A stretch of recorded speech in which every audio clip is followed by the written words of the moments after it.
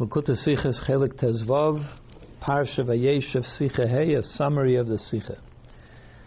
The pasuk tells about the exchange between Yehuda and Tamar, that she asked him for a collateral that he would pay the bill after. So Yehuda said, what is the collateral that you would like me to give you? So Tamar said, Chaisamcha upsilecha umatcha asher biyadecha.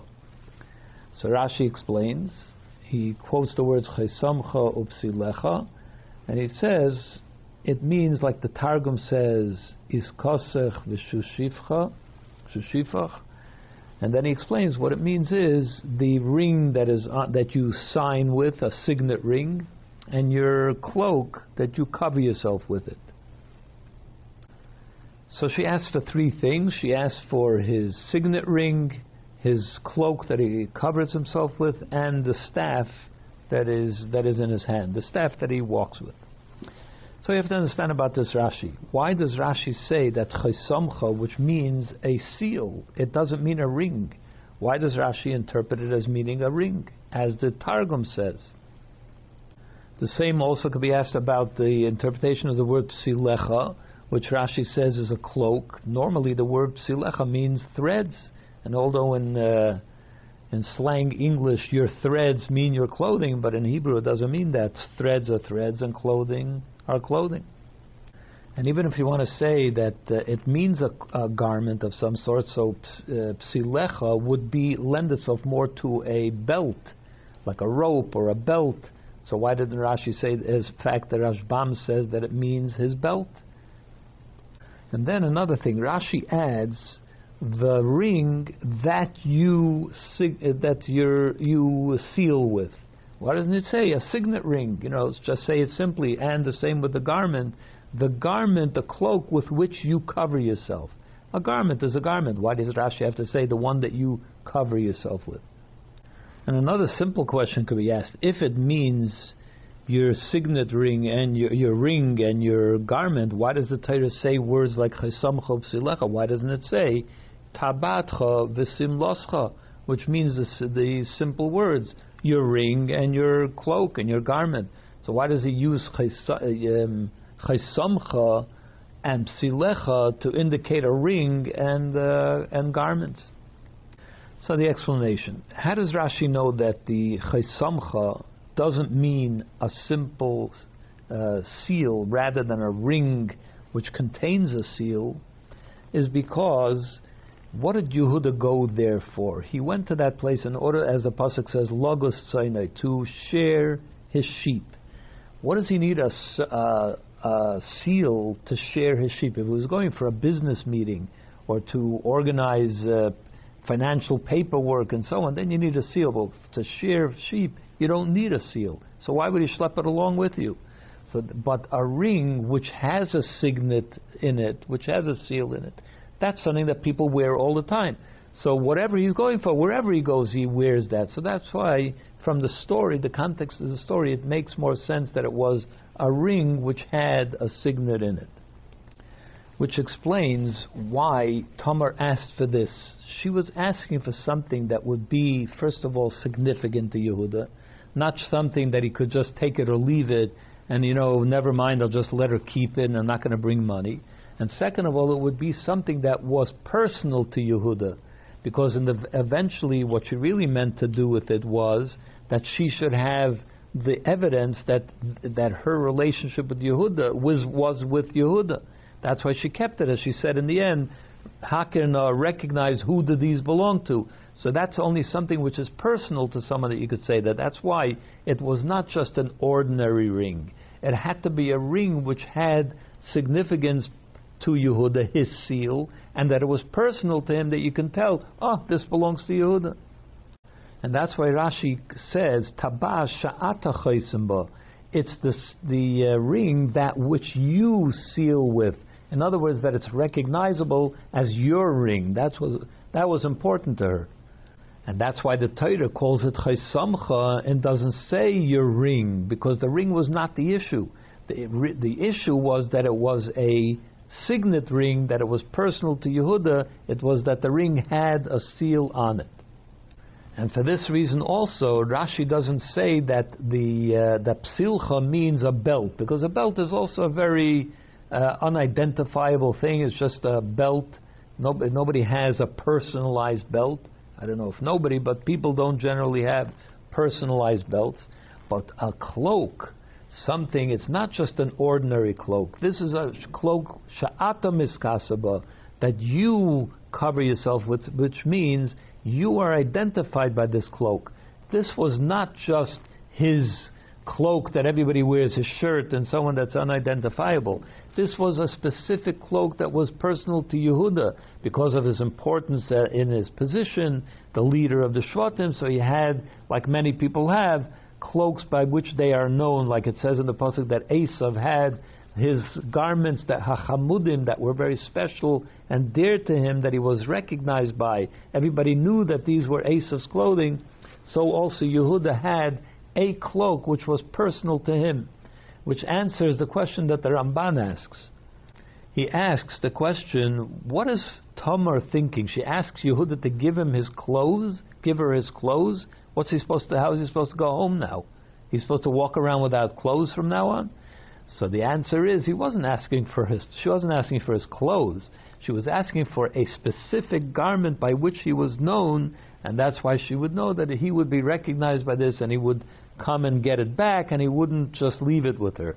The same as the Torah says, Umatcha asher biyadecha, the staff which is in your hand, which means Yehuda, the mighty Yehuda, had a staff that was something that was worthy of him. They knew that this is no ordinary walking stick. This is the staff that Yehuda carries. That's why the Torah says asher biyadecha, and Rashi echoes that by saying the garment that you cover yourself with and the seal which you sign with, it's all personal to you. As to the question, what is the connection between psil and a garment, which we don't find in the Torah that a garment is called by the name psil, it usually means a thread or a rope at best, is because Rashi already explained earlier by Naphtali, when he was given his name, his mother said, Naftuli likim niftalti, I have become attached. By this I will become attached to my husband. So we see that the word psil means something that is close to you, right upon you, like attached to you, which is clothing, which are the closest thing to a person outside of his own body, of your own body.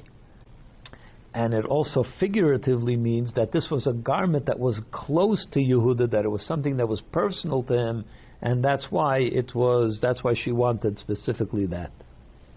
The Rebbe then explains the Kabbalistic the idea in Chassidus of a signet ring, a ring that has a seal in it as the two come together. As we find in this pasuk that it wasn't a ring and it wasn't a seal. It was a ring which contains a seal. They come together. They're one unit. What does that represent? And if we understand that, we will also understand why Tamar chose these three things to ask from Yehuda. Al pipnimis inyanim.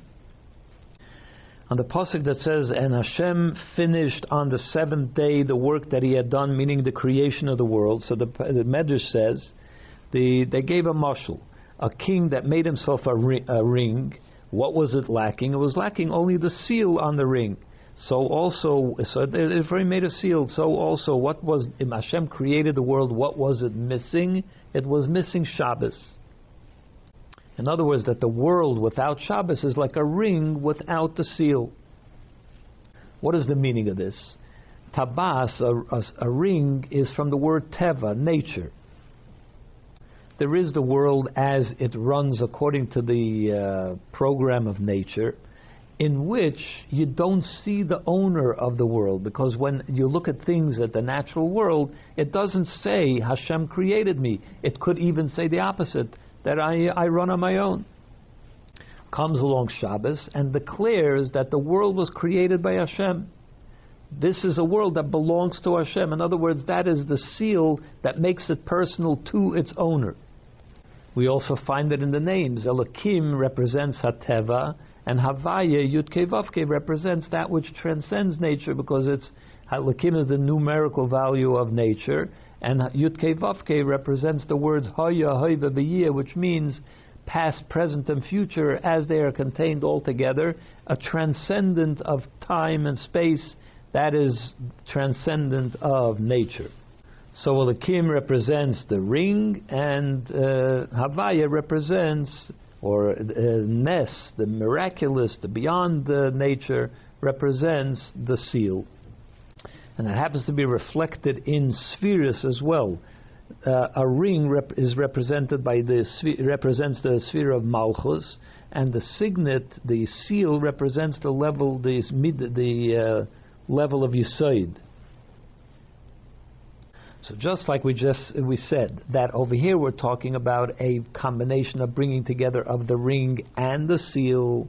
So also in creation, the 6 days of creation cannot be seen as separate from Shabbos, and Shabbos is not separate from the 6 days of creation, as if they're two different worlds. They have to come together and make up one entity. That the 6 days of creation have to be infused with Shabbos, that in the 6 days you also recognize the master of the world, the owner of the world, the creator of the world. And that Shabbos elevates the other 6 days as well. The same is true in Avodas Hashem. When you serve Hashem, there are two ways. There's one which works within Tam Vadas. You serve Hashem rationally and orderly way within the context of creation, and then you call forth a level of godliness which is within creation. Then there is Mesiras Nefesh, which transcends the Tam Vadas, rational reason, and that brings forth a level of godliness which transcends creation. Miraculous. But it's not enough to have one or the other. The two have to complement each other. You need to, even in your ordinary, regular, daily Avodas Hashem, has to be infused with that ability to be ready for Mesiras Nefesh, to be able to work outside your limitations. The two have to be able to work together.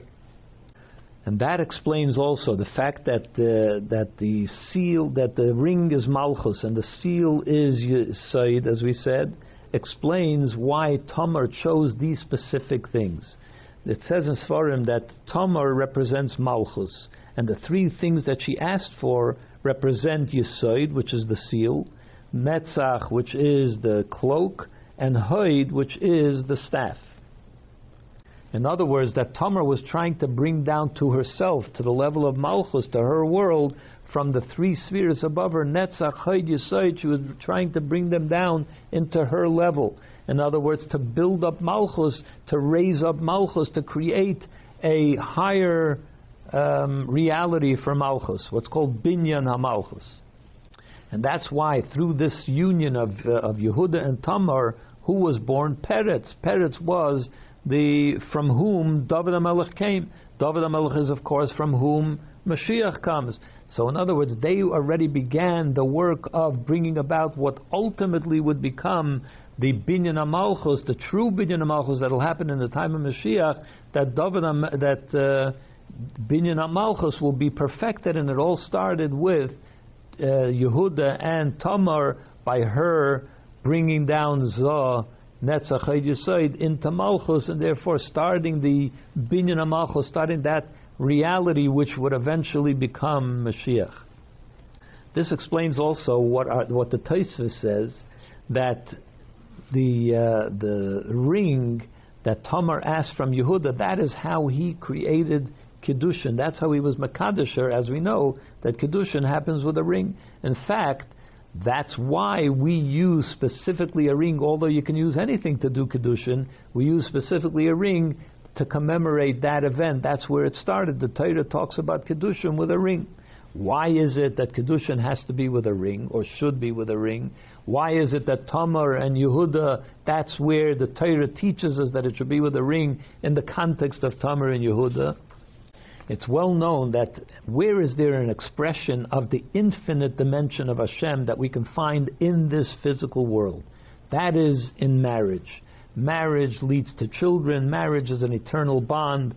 Children are eternal. That brings out the power of the Creator of Bria Yesh Ma'ayin. All of these things point to Hashem, the infinite aspect of Hashem, as it's realized within the physical creation. exactly what we're saying is the idea of the ring as brought together with the seal. And the idea of what Tamar and Yehuda, what Tamar was trying to accomplish to bring together those two worlds. And that's why marriage is done with a ring. And it's in the story of Tamar and Yehuda that we are told about this, because they were the ones that started this this idea of bringing together the two aspects of the world in the idea of marriage, which would eventually lead to Mashiach.